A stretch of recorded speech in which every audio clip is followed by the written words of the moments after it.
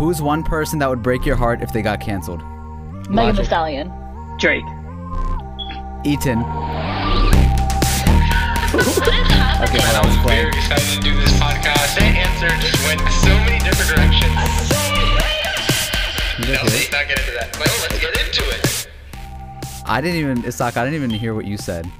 Nah, I his said was good. Drake. Oh, Drake. Yeah. I feel like He's been people. canceled before. I feel like people try to cancel. He's been him here and canceled there, before? but- That's just like the I first mean, thing that like, came to my mind. you know, Well, nobody gets canceled Oh. permanently. Well, anymore. he almost got canceled the one time Pusha T came out with a diss track and he had like the blackface on. Oh Remember? yeah, that was like, oh shit, is this the end of But he Drake? explained That- that real quick. Yeah. That Yeah. and Millie Bobby Brown, like, so many people were talking about that. Oh He my Talks god. about underage girls. explained that and didn't explain his son right away. Oh yeah, that was like a meme. Like, So Who's Eaton? Eaton Yeah, from Yo, I would Yo, be sad. who's eating? You know him, Shamir? Yeah. Yeah, okay. Eaton is the he goes on TikTok and he goes, "What's going on, guys? It's your favorite white boy, aka Gora Eaton." And then he's like the Desi Gang's favorite white boy, and he makes like all these Desi dishes. He's like a little Jewish boy, and he's Wow. like he's full of energy. He's like awesome, but I like him a lot. If he got canceled, I'd be really upset. Yeah. Damn. There was like a TikTok. He was like talking about roti. And he was like, yeah, I just made roti. And he was like, sorry guys, roti. No. He didn't even say roti. He goes roti. he rolled that thing so hard. Dude, It was crazy.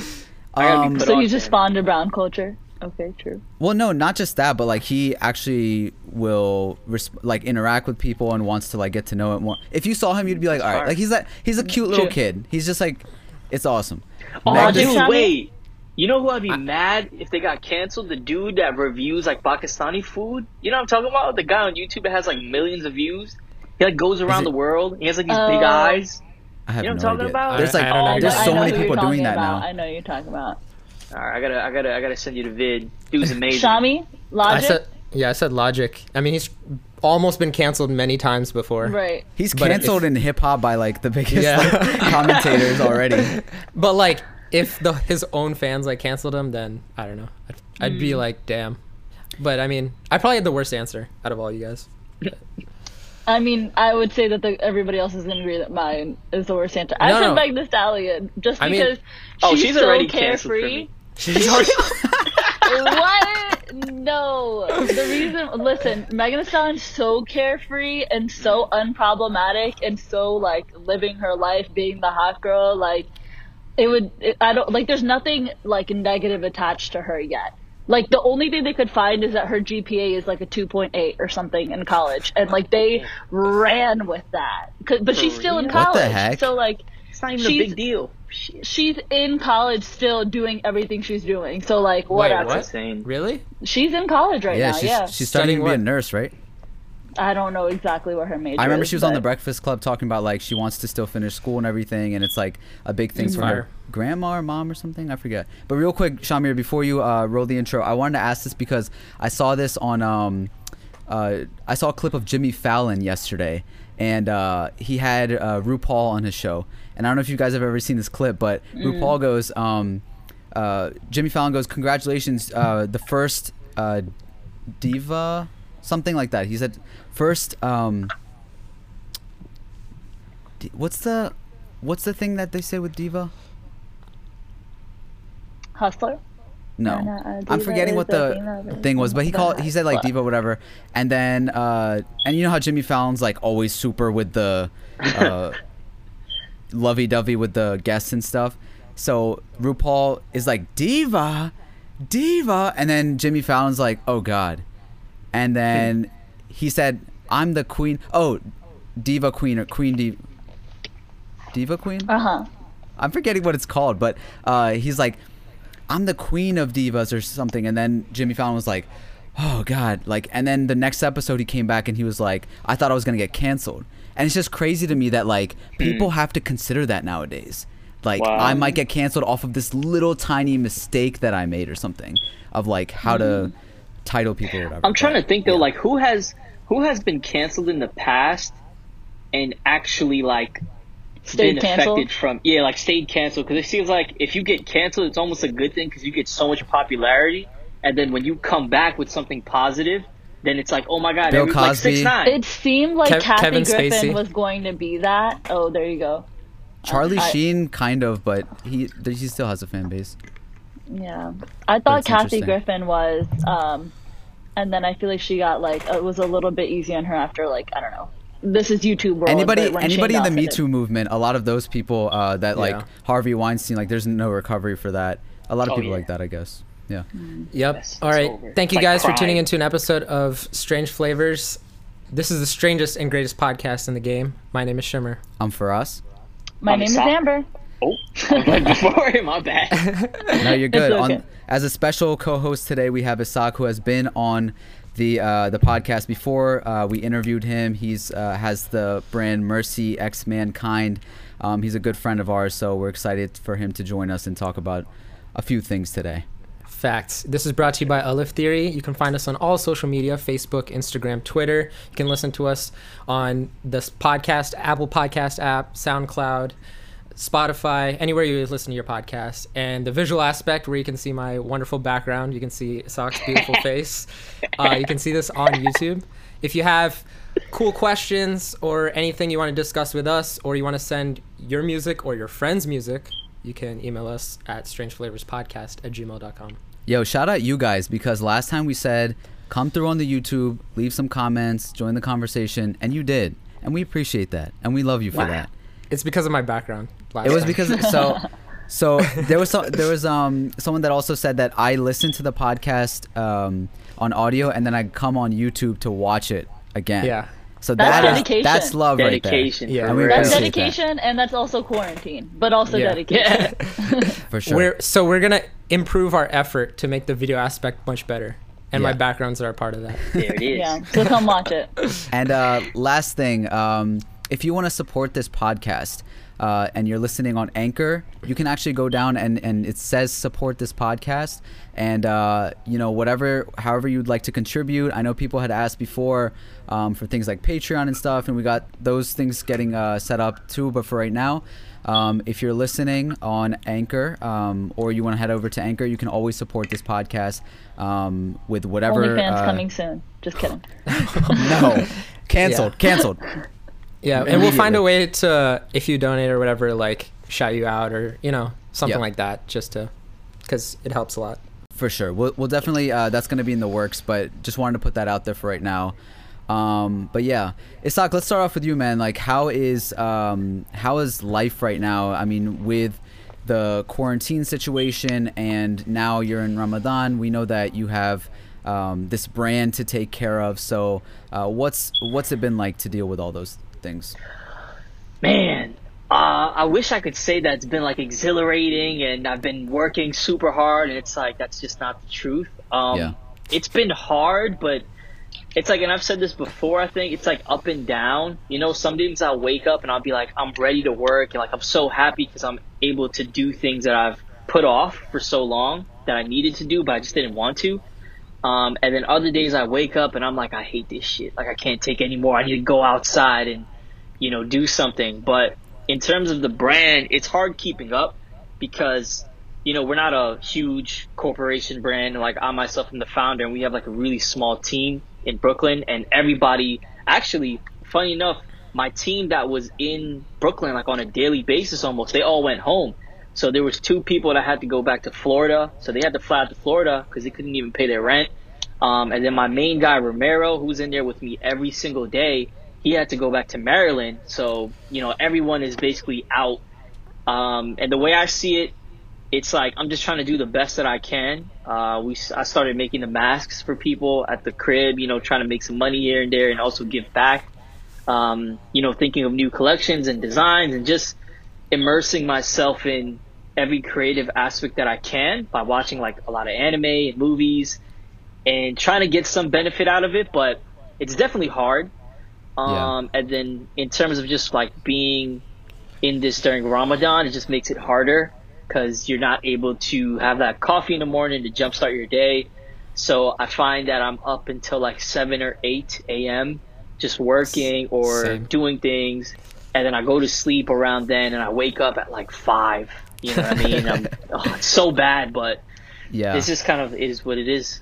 It's interesting to hear that perspective, especially from a New Yorker, because it seems like from the outside, you know, and seeing your kind of day to day, sometimes you post on your Instagram and stuff of like, oh, now I'm at this shop, now I'm going to like this tailor, now I got to get this sewed up. And you're just like so reliant on each other as New Yorkers of like, you know, you got to get stuff done, and there's a place to do it. And that New York grind.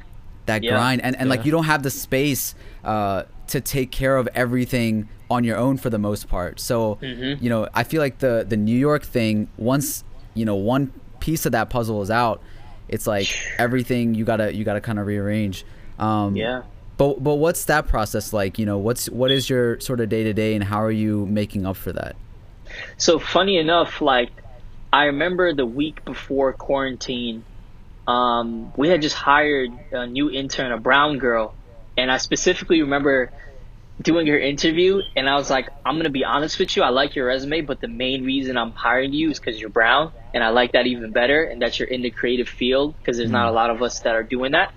But I remember just a week before quarantine hit, like during the week where people were still like, it's nothing, you know, and then some people were like, I'm staying in the crib. Like I remember Xiomara, my fiance, was like, don't call me, I'm not coming out. She has been in her house for a month and a half. I haven't seen her because she will not come out for anything. Is she like Nothing. germophobic?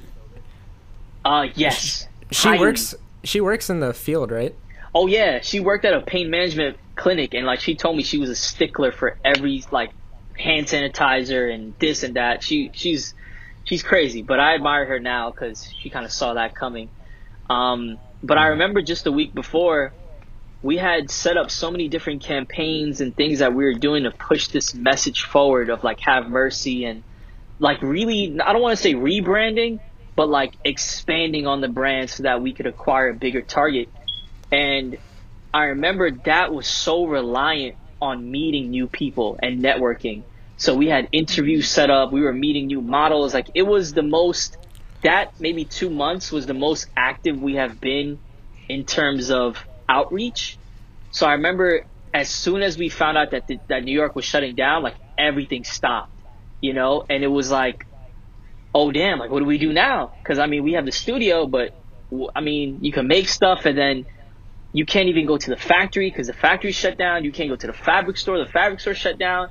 So we're in this studio and we're just talking about like random things. They're like, I don't know what's gonna open up, but making up for that has been, I don't know if I could say I could make up for it, but I definitely think that I've used the opportunity to expand. So like for a simple kind of example, my fabric sourcing was really kind of like weird because I'm depending on a lot of these middlemen New York stores who are acquiring like the local fabric stores. Yeah, exactly. And like they're great, but at the end of the day, they're selling fabric that's like closeout, which means that they don't stock the entire fabric. They maybe stock 50 yards or something. And once it's gone, it's gone. So I was having this huge problem in figuring out a reliable source that I could continue to go back to. Funny enough, I found that source in quarantine. And so like in my mind, I'm like, oh, like this is, I would have never done this unless I had the time to just sit here and think about things that need to be improved. So I think that's kind of my way of making it up, but yeah. Yeah.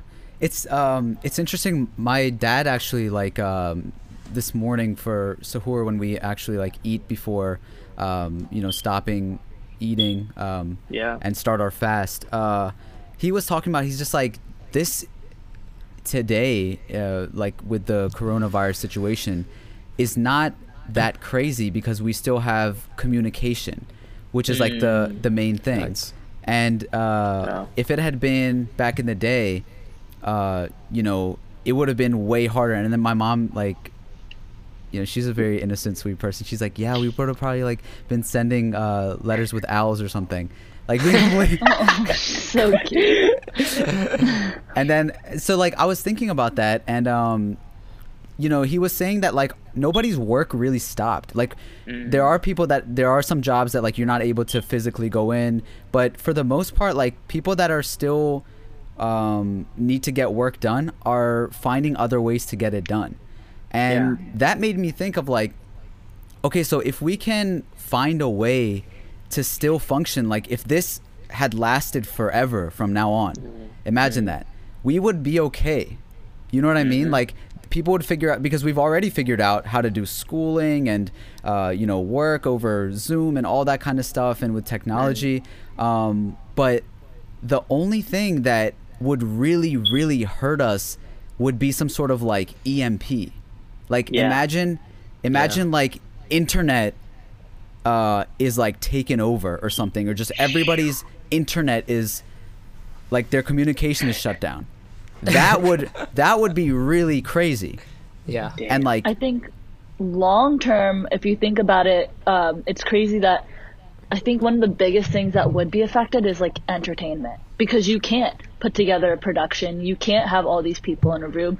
Like these Netflix shows that we're probably recording are probably in whole. These movies that have millions and millions invested into it have to stop. And like a lot of people whose only income is like modeling and like acting and those types of things are very much on hold until this is all over. Absolutely.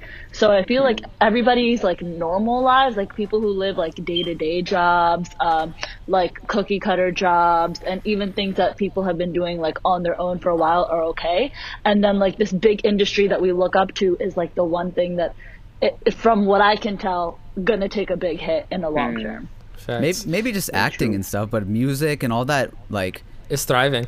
Except for music videos. I know it's all thriving. I'm saying that like acting, but think about like the directors, the videographers, the editor, like all those types of things. Of course you can do and like shift your vision and probably definitely expand your horizons in this time.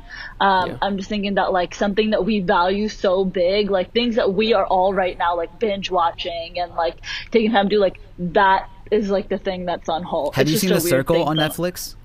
I have not. My brother watches a show. It's called The Circle, and it's like it's a contest of people who sit in like by themselves in a room, and then you have to use social network to try to get liked, and like 2 people get voted out every single time, and you can fake your personality and your like images and everything, but the goal is to try to be likable enough to win the game, and you're just in a room by yourself and you just like interact over the computer. But this came out before the corona. And it reminds me a little bit about like the way that, forgive me for my ignorance, I don't know if it's Japan or China, but like in one of those countries, there's a lot of people that solely do like virtual dating and things like that. And they get Japan. And then they buy like sex robots and things like that. And that's kind of easier for them and more convenient for them at times. And that kind of scares me, because human interaction is like something that you can't take for granted at all. Facts.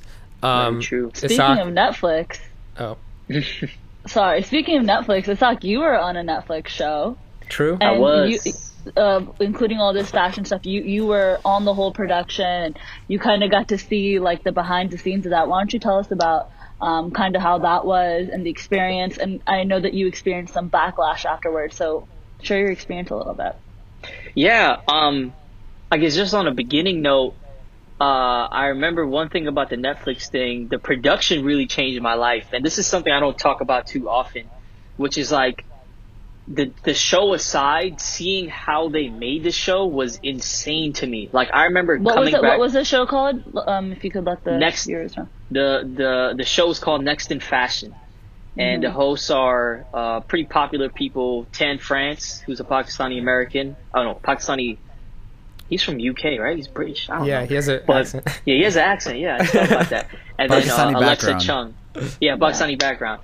But yeah, it was called Next in Fashion. It's basically a competition series, the first fashion competition series ever on Netflix, and it is about 18 designers competing to win a $250,000 money prize, and then the winner also is able to create a collection for a very popular online e-commerce site called Net-a-Porter, which is a very like high-end luxury retailer that every designer wants to be on.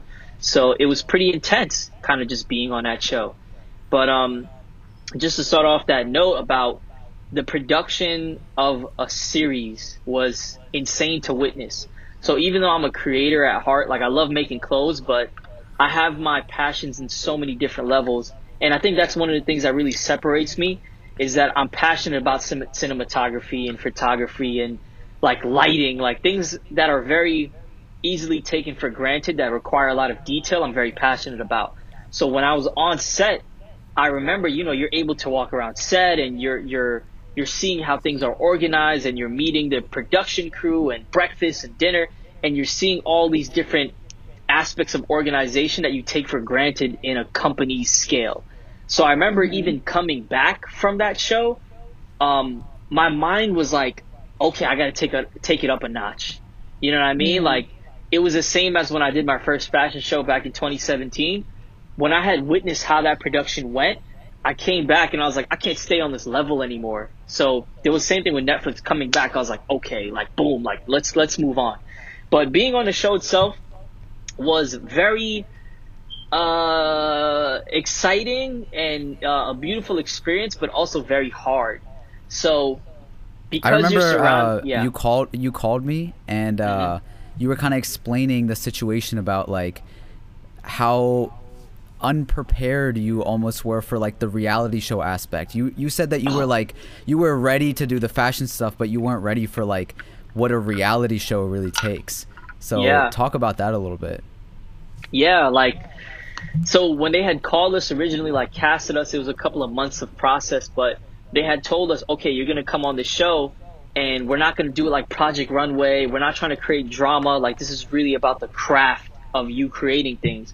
And so I was interested right away because I never was that reality TV type of person. So when we went on there, I had come in with an expectation of like, okay, like the focus is going to be to make me look as good as possible. And it's going to be to make me look as skillful and this and that. You thought they were going to do that for you? Yes, because that's kind of what that had been portrayed to us. And this is, I think, across every designer, if you were to interview, they would say the same thing. And there was many times where the designers, you know, we were staying in the same hotel and hanging out every night. So we had these conversations a lot. So when I had got there and when we got on the show, it was very evident from the get-go that this was a reality TV show. And as much focus as there was on skill and craft, there was definitely an element of wanting to create some sort of conflict between like you and your partner, or you and the designer, or you and or even Tell you and the some judge. sort of story. Some sort of story. They had to build a narrative. Would you say it's like equal to the amount going into the craft, or? I think now looking back, I think that you know, spoiler alert, I was eliminated on that first episode, which is the worst thing to me. Well, worst thing to me when I first kind of got eliminated. But when I look back at the show and I rewatch some of the other episodes, I really do see that they did focus on the craft a lot more. But I think that first episode that I'm on, they had to kind of pull you into the show. Right. So they had to have a scapegoat to be villain. Like, a villain. Like, hey, you want to watch this show? Like, look at all this drama. Well, they told that story really well. Like, if I look at it from a viewer's perspective and not as your friend, like they executed it exactly how I would expect to. Like they want the audience to understand why this person deserves to go home. Almost, that's what it felt like. Yeah. And that was hard to watch in a way, because it was like, wait, that's not who this guy is. What's going on with your lights, bro? I'm sorry, my mom is calling. Yes. Okay, Lafis, love you. Aww. I'm in a basement, so like she has to turn the light. She's like from the top of the stairs. Like, stop. That's how she talks to you? Morse code? Yeah, Morse code. Can you repeat the question, dude? I was not paying attention. I'm just like, no, I was just commentating on the fact that it was like you know, the story that they told and kind of like painted you in this way to let people know that like, okay, this guy is going home for a reason, and it was crafted well for the viewer. And your partner, she was kind of painted as this person who was like going through a lot and needed this opportunity, and you screwed her over. Yeah. Oh man, I laugh at it. It's not because like out of some sort of hatred for her. I laugh at it because people don't realize that at the end of the day, they're not seeing everything, and that the way that story is portrayed is like almost, I want to say, the complete opposite. You know what I mean? Of like how it's portrayed. And I was made out to look like the villain, and you know, I set out to have like a very confident character, and be very like forward with my confidence. Like I wanted people to know, like, yo, I didn't go to fashion school. All of these designers have went to fashion school. I'm a Pakistani luxury streetwear brand owner. I did all of this myself. Like I didn't have a team. I didn't ask for handouts. Like I really did everything. So I want you to know who I am coming into this competition. And I think that the way they cut it is to make it look like, all right, here we have this You're cocky, like this, yeah, like probably if you're coming in, you know, with that type of attitude, they're probably going to try to like break it down and be like, okay, well, this is, you know, it makes sense for the sake of entertainment. For the sake of entertainment, yeah. And then, of course, having that partner, which he has her own story of like, I have 3 kids and I'm going through it and I'm not the regular fashion person. And all of those things are true, but it just makes for the perfect like story to be like villain against angel or whatever it is. And so it's funny to me how they portrayed it. And it's even funnier to me how people don't see that and say, oh, like this show is just trying to trick me. You know what I mean? Like this is not. So when people hate comments and all these different things. Yeah. I was saying, I saw Tan commented on your post and was like, hey, stop sending him hate comments, like kind of how it was portrayed and everything. So you were receiving a pretty big amount of backlash. And we've had Shamir in the past explain how on the pod how when he first got his first serving of backlash that it was hard for him to deal with. Did you also deal with that behind the scenes? Yeah, I remember like the big moment for me, because when the show had come out immediately, maybe like the same day or just a couple of hours after, I remember just people commenting hate on my pictures and on Instagram. And I was like, okay, like I expected this. This is cool. And then it just became like overwhelmingly negative responses, and there was just very few positive reinforcement.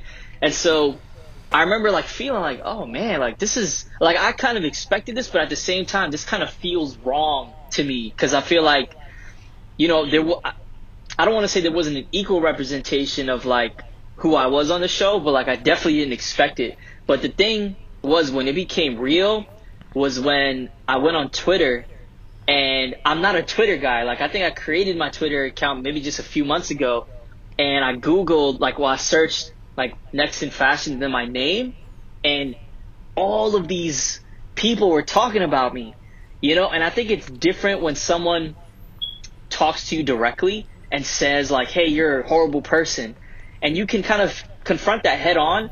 But it's different when you find people talking behind your back and you're like, but you don't even know who I am.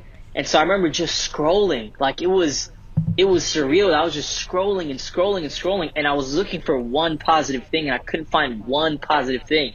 And I just kept on scrolling, and it was like pages and pages of people insulting me, calling me different things, blaming me for different things. And I remember I was alone in my room, and I just sat there like, damn, that kind of hurt. So, you know, you can't blame them though. Yeah, you can't. That's the thing. That's why I don't feel any sort of tenacity against them, because it's like, I don't blame you, because that's what you see, you know. It's like, like, you know, after Tiger King and stuff, everyone's yelling F Carol Baskin, but they don't know like the truth. Funny enough, after I see all the backlash against all these Netflix characters and people on TV, I have a feeling sympathy, because I'm like, wait, like I start to see the other side of the coins. I'm like, well, you don't really know Carol Baskin. You know what I mean? You don't actually know what happened. This is a TV show at the end of the day. But I remember the way I dealt with it is that I communicated with people who were close to me, who saw me for who I am. So I talked to my fiance, I talked to my mom, I talked to my dad, I talked to my brother, and they were all saying the same thing, which is like, you know, this is what you have to go through, you know what I mean? And then, funny enough, this is where my influences and like my inspirations really became apparent to me, how important they are. I look to like LeBron James, funny enough, you know, and I look to like a Drake and people who have been heavily criticized and heavily hated in the media for so long, and yet they don't take You know what I mean? They don't like, you can see how much hate Drake gets and he just doesn't respond to it. And that's like something so interesting to me to not respond to it. It's so, in a way, it's because of Drake that I don't respond to hate comments even today. I just let them happen. And every single day, almost every single day, there's a new hate comment from Brazil, from Even Italy. still? There's people. Even still, believe it or not, even still, every day. Do you have a relationship with Tan France at all? No, not actually. So when he commented on my post, I was surprised. And I'm not going to say anything negative about Tan France. I know he's doing a job. He seems like a cool guy. I met him at the Netflix reunion party. We gave each other a hug. He seemed cool, but no, we don't actually have any what was that relationship. like? So you guys met up afterwards to like see where The whole everybody's cast, at? right? So what happened was Netflix had thrown this party in Midtown Manhattan, and they had invited all the designers and Netflix people, all this stuff, so it was really cool. But when I got in there, it was so awkward because, Really? oh my God, because it's not just the designers, it's like everybody who has seen the show, they're in that room. And I remember like walking through that venue and everybody was looking at me with a death stare. Wow.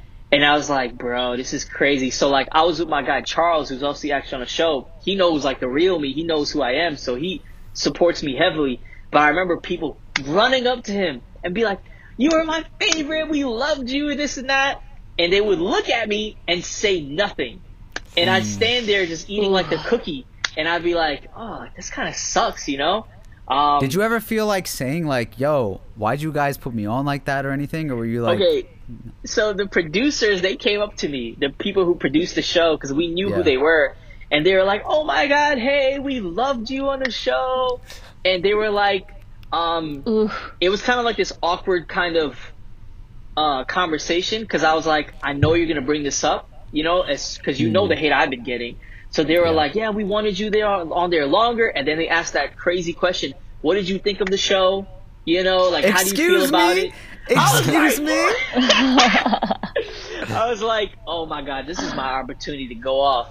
So but you know, the way I am, I'm just like a type of guy where I'm like, I appreciate. Did you let him have it, or did you explain how you felt at all? I did, because it gave me the opportunity, and I was like, you know, I really do. I said, the first thing I said was, I appreciate the opportunity, because at the end of the day, every single thing is an opportunity, and they had to decide that. And so I said, I appreciate the opportunity. I think the show was done really well. I love like the comedy aspect and the presentation of it all. But and they were like, are you and they mentioned, they were like, so we saw that you're getting a lot of backlash. And I was like, yeah, I think that the editing of how kind of things went, like it could have been portrayed a little bit better. And their reasoning was, you know, the thing is, we just didn't have enough material to show that more sides of you, because you left so early. So we didn't have. They recorded you for hours walking around. I think they had material. Yeah, you know, I'm in a Netflix party. I didn't want to go off. Yeah. I was like, Yeah. I love it. Cool. Have fun. You know, At least you got to say how you felt about it too, for who it mattered. And honestly, like hearing how you explain this whole thing, you can even use the experience, even if you weren't on television getting more exposure, just being in a professional setting and seeing how things go down, using whatever you can from that experience to put back into your brand. Like you said, when it comes to lighting and production and all that type of stuff, we have come to your shows in New York and we have seen things get done so well. The only New York fashion shows I've ever been to are yours. And like, when I say that, like, I feel like I had a full New York fashion experience, I genuinely mean that. Like, it was amazing. Your designs are just so unique, and everything that you do is so different than anything else that I've ever seen, that like you stand out in itself. So I really do see this as like an opportunity for you to just grow more, and I'm so excited to see how it happens. Dude, thank you so much, man. That means a lot. That means a lot. And it's so true. It's so true. I was gonna say, what's interesting is, you know, whatever happened on Netflix, like, you know, you can say editing, this or that. We know you in real life, and like, you know, very honestly, you're one of the most humble, very like sweetest guys that like we've ever met. Like I can say that like overall, people ever. Like when we met you in Miami for the first time, like you came up to us, you were like, you know, brown boys, let's get it. Like you were hyping us up, and then you gave us advice that we use to this day about like certain things. But what's interesting is like even before this, the Next in Fashion was this interview that you did. And that's like those little short clips that release on Facebook and Twitter, if you guys have seen those. And it covered kind of like your come up and a little bit of your story. And even in that, there was some comments in there that it was like highlighting things like arrogance, self-entitlement, privilege. Knowing you as who you are, what do you think it is about, you know, the way that I guess you present yourself that comes off in that way?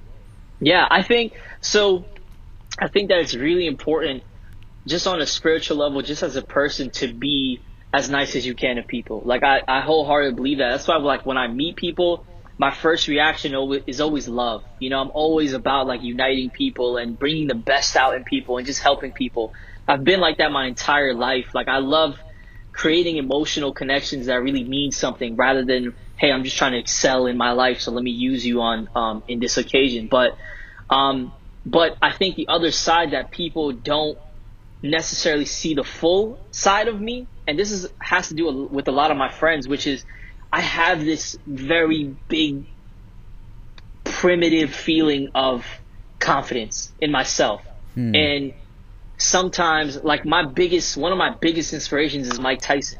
Mike Tyson was a ruthless boxer. The man went into the ring looking to kill people, and he, even outside of the ring, he has eating their children. Eating their children. That's one of my favorite lines. So yeah.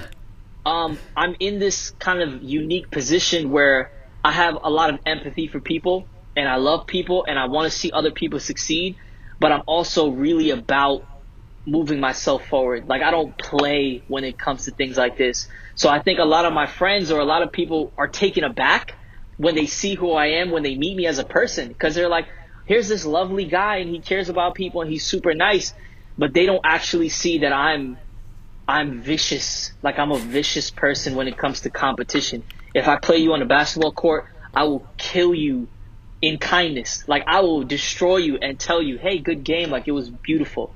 You know what I mean? Like I'm just that type of person. Why so not? I think that on camera, people get to see a peek of that side and they're like, oh, this guy's a little bit of an asshole. You know what I mean? And funny enough, I had sent you this video, Faraz, the other day, where I watched this one video and it said, do you need to be an asshole to like succeed in life?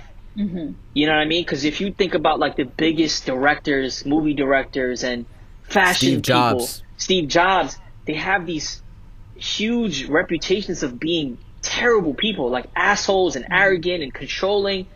And there's a reason, because there has to be, I think, and I wholeheartedly believe this, in order for you to be at the top of something, you have to have some sort of tenacity in you.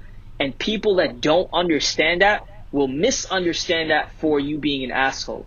And not necessarily. I think the word that you used is confidence a few times. Yeah. And to be honest, as somebody like understanding your story where you have these designs, you believe in your designs, you have to be confident in those designs to put money into them, to put them at the price, like your price points. You believe in your product to be sold at that price. You believe in the designs that you come up with. And I think that the whole process that you have, whether it was a natural thing for you to be confident or something that you had to build over time, your whole process requires you to be confident, to put stuff out into the world, to stick with an idea and all that. So I think that the confidence isn't there for no reason and isn't necessarily a downfall. I think a huge part of the process needs and deserves the confidence that you give it. Yeah. But no, why does 100%. it need a reason though? Like when we talk about people who are just hyping themselves up, right? Like what you're talking about, the people that you're motivated by.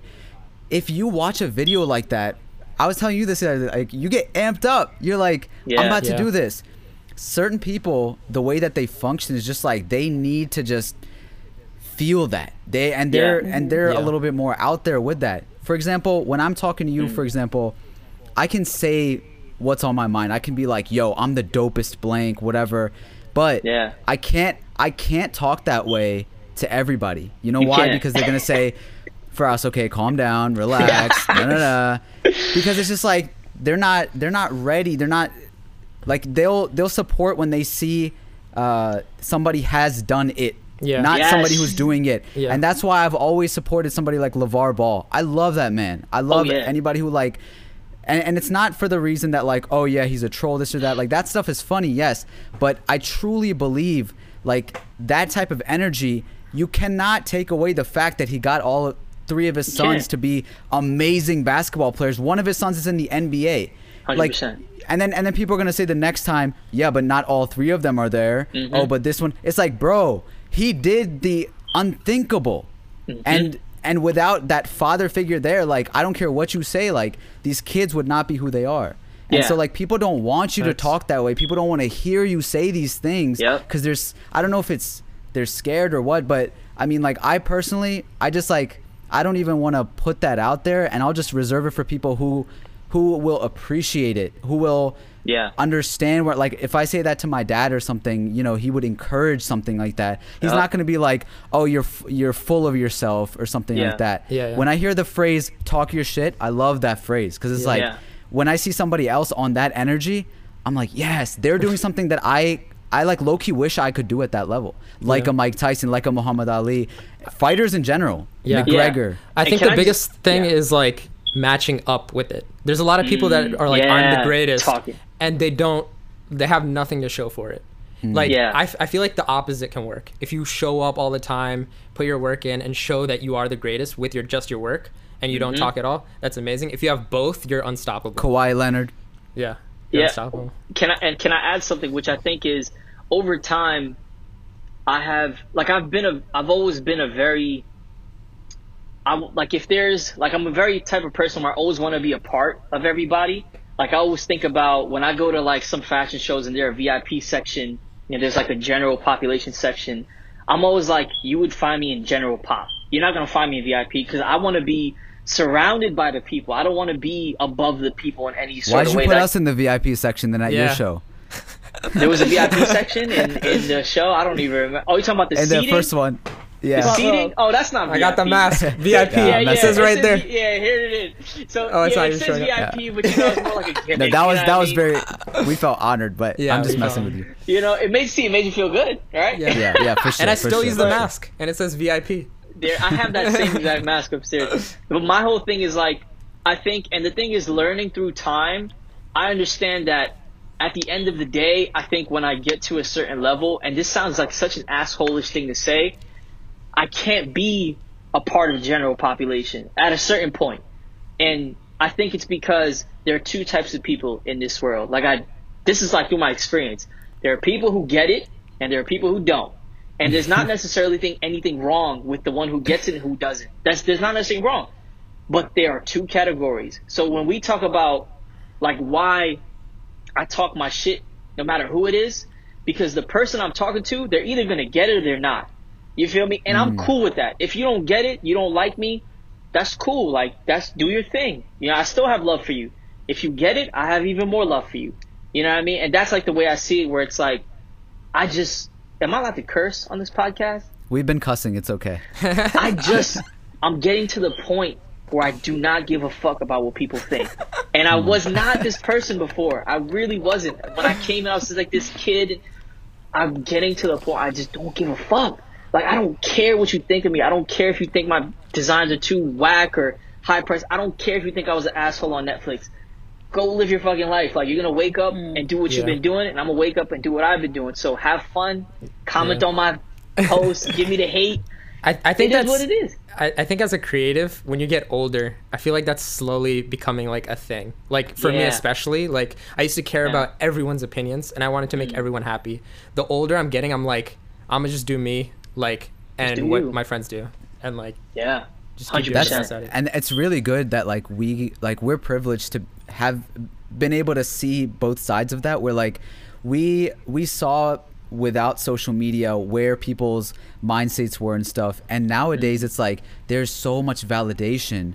It's a scary amount, and like we kind of know how both of those work for like people who grew up I guess like more than 15 years ago, I guess, could understand that. But Yeah. it's an interesting thing. I wanted to ask you about the masks that you've been making. Oh, yeah. And I don't know if you put yourself up against people that either you have competition with, or like that you get inspiration from, or whatever. But I've seen that you were giving those masks away for free, and as a luxury brand, that's a lot. Yeah. And then what's it called? There's a company, Profound Aesthetic, like I don't know if you want to comment on that or whatever, but I know from my viewpoint, like I saw that they were like selling them for I guess a good margin, and they showed up in GQ and all these other things. Keep so track. why go for the free route, being a luxury brand, versus something like that? I think that when it comes to, see, when the virus took its toll on the people, when it was very significant and you saw the whole world shutting down, there was retailers shutting down, fashion shows getting canceled, I think that it was one particularly on brand for us to say we always try to present ourselves in the most authentic way possible. And I've slowly come to realize that the brand is me. Because when I was starting the brand, it was kind of like abstract. It was like, I have this brand. And I think it's super important, not just for a distinction in a market, but just as what I wanted to do with the brand, to really involve myself in and my feelings and my ideals and my values in this brand. And so when I heard about this coronavirus thing, I was thinking about like people who would be affected by it, and in terms of like depression and anxiety and all these things. And I was like, the last thing you want to think about is getting something that you need at a price. And so when I thought about that, I was like, I am this luxury brand. And here's the other thing that I would just really quickly comment on. When I started off, I was like, all right, I need to have this image. Like, I need to be luxury, and I need to be unattainable and this and that. And I think that has kind of left me, and it kind of stems off of that same idea of I don't give a fuck what you think. So if you think I'm luxury, then I'm luxury. If you don't, then I'm not. Because at the end of the day, the only thing that matters is what I think. You know what I mean? It sounds such an asshole thing to say, but that's true. And so when I was doing the mask, I was like, okay, I'm going to give a part of these away for free, because I really do care about people being able to attain that. And also, and just be completely transparent, it's a great marketing thing to do that. To be like, hey, we're a brand and we're giving you masks for free. And funny enough, people who bought the mask or who, copped the mask off the site for free, some of them ended up buying like a t-shirt with their order. Some of them ended up buying this and that. And I knew that was going to happen, so there's a part of me that is looking for some sort of monetary gain. I'm not going to lie to you and be like, oh shit. Like, you're these a business, masks, of course. I have to pay my rent at the end of the month too. Yeah. Sorry, I don't mean to cut you off. No, but, not at all. I remember like going to your fashion show and like truly experiencing something like very unique, and it really represented your brand. So like when we got there was newspapers all over the floor, and they had like 9/11 articles. Yeah. And then you had these fresh clothes, and you dipped them in red paint, and that was kind of like showing blood, and everyone's drinking blood. So and with your brand name, Mankind, it felt like the masks you made were for mankind. Like it. Yeah. That's what I got out of it. So it felt very on brand. I don't know if you intended that, but like that's what that's what I thought, and you can go with it. I am gonna go with that. Thank you very much. My next post is gonna have something for it. And it's so fun that you say that, because I feel like a lot of my subconscious is revealed through design. There's a lot of things that I can't explain sometimes, and it isn't until I have something material in front of me that I'm like, oh shit. Like, this is from inside, and I didn't even notice. So that's a great point. And the reason I bring that up is because, like, maybe I know you personally and stuff like that, so I connected the dots. But I see a lot of these companies, right? I'm not gonna name any, but like they make masks out of nowhere, right? And obviously it's a marketing thing, but like their brand has nothing to do with helping people or whatever, and they're trying to like get their name. I mean, what's your like opinion on other companies, I guess? And with Profound, don't get yourself in trouble. No, remember what I said before is I don't give a fuck. You know what I mean? Like, the way that you were starting to say whatever you were about to say sounded like you were about to say something offensive. I definitely was, and I'm just thinking it through so that it doesn't come off as misinterpreted. I believe Profound is a great brand. Profound was actually one of the inspirations for me coming up. They're owned by brown Pakistanis. So I was like, yo, this is dope. So I remember that was like one of the first brands I was rocking with. I was like buying their t-shirts and everything. I think they're doing a great job. They're in a lot of stores. They had a brand change in pricing and in imaging a while back that kind of flew over people's heads. And I'm watching, you know, I love the brand itself. So I'm making sure that I'm taking notes and making sure. And the one thing I would say about not just their brand, but a lot of brands, this idea to just kind of make masks, it's cool, but I also think that it's a little bit selfish is the wrong word. That's what I would say right away. Sellout-ish? I wouldn't even take it that far. I just think it's so transparent. It's so like, I see what you're doing. You know what I mean? Mm-hmm. And not just Profound. Forget Profound. Even the masks that they have meaningful messages on them. I would encourage people to buy them. They're cool. And they're giving a portion away to COVID relief. So that's really admirable. But I heard the other day I was talking to my cousin who's like manufacturing masks. He's talking about they're talking to Versace. Versace is making face masks. Mm-hmm. Their shit is not going to sell at $20. They're going to sell those at $85. So it's crazy to me. That. Yeah, if that. It's crazy to me how people have the mind to be like, we're in a crisis. Let me make something that I can create a status. Because fashion is about status. That's all it's about at its core. It's like, who's better than who? And it's crazy to me that brands like that are still like, how can we make money on this? Yeah. Like a massive amount of money. I'll comment on it too. Like I don't know anybody over there. I like the brand too. I think like they have some really cool stuff, and even the masks, I thought they were really fire. Yeah, they were. I liked the dope. look of them. But I did see that like on the post where they were saying that we made it on GQ and this magazine and whatever. Somebody had commented and they were saying like my country is making $3 masks and we're like. And they said some situation where it's just like it's really tough for them in their country, and why are you selling them for this much? And the reply was something very ignorant, and it was. I didn't see that. Dang. And well, so they commented. I saw that because I was curious. I was like, oh yeah, why are they doing this? Because I like this brand. It's cool. What was the response?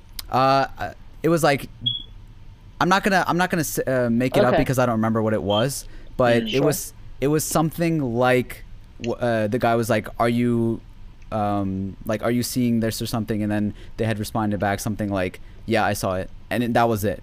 Something like that.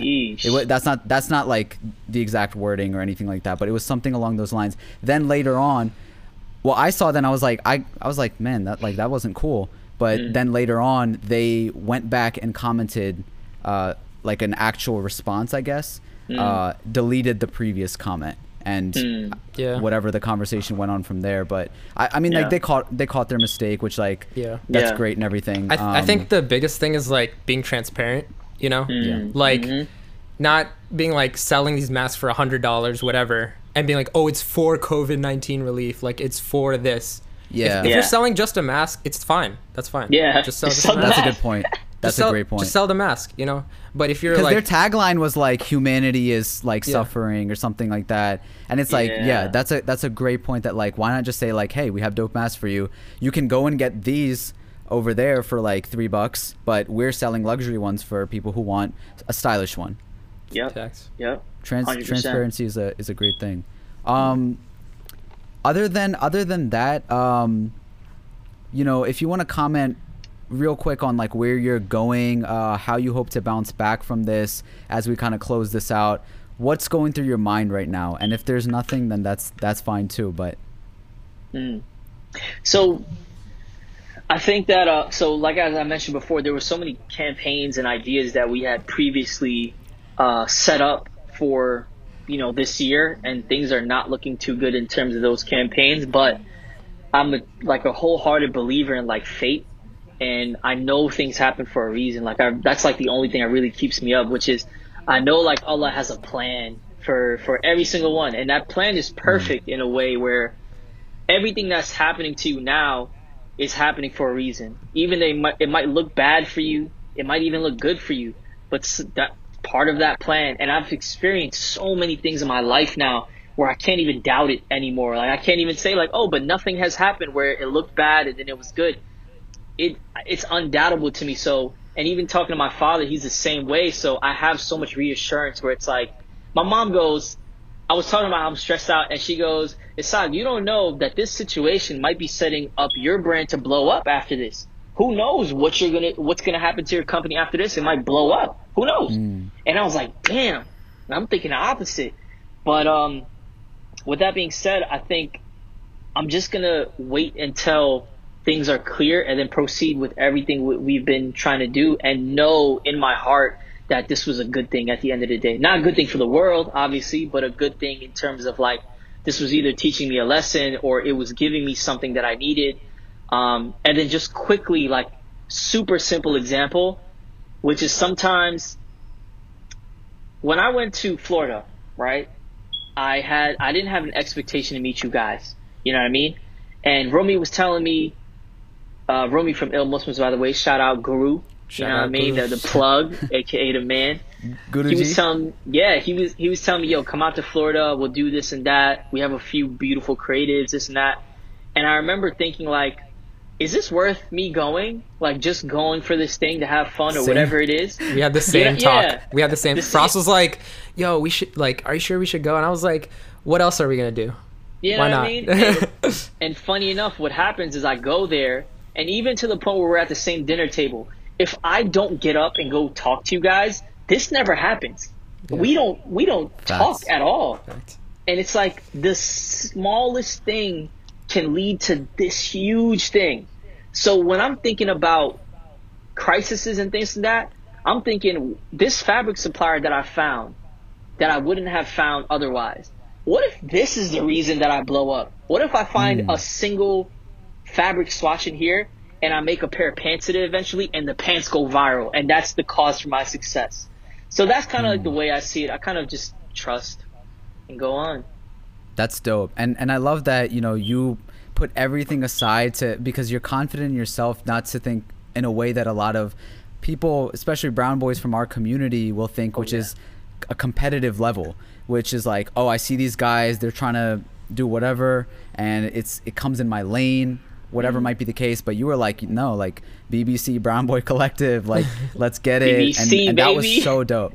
It's really, I think for us too, like it's really hard because a lot of places we go, we're seen as those like, oh, those kids are probably like, you know, pricks, whatever. And I mean, we are. That might be the case, you know. I am like, I do be trolling a lot, but like in actuality, like having real conversations like this and like getting to know people on a real level, like it sometimes you lose out on that because you don't take that opportunity. And for you to have like gotten up and done that, like immediately, it was just like, wow, like I really respect this guy, and like I can't wait to get to know him like throughout this weekend. And like you alone could have been like the entire reason that like that happened. But I mean, obviously we met other dope people, and you know, the story goes on from there. But you know, after this coronavirus thing, you made it out of that Now This interview, you made it out of the Next in Fashion hate. This is nothing, bro.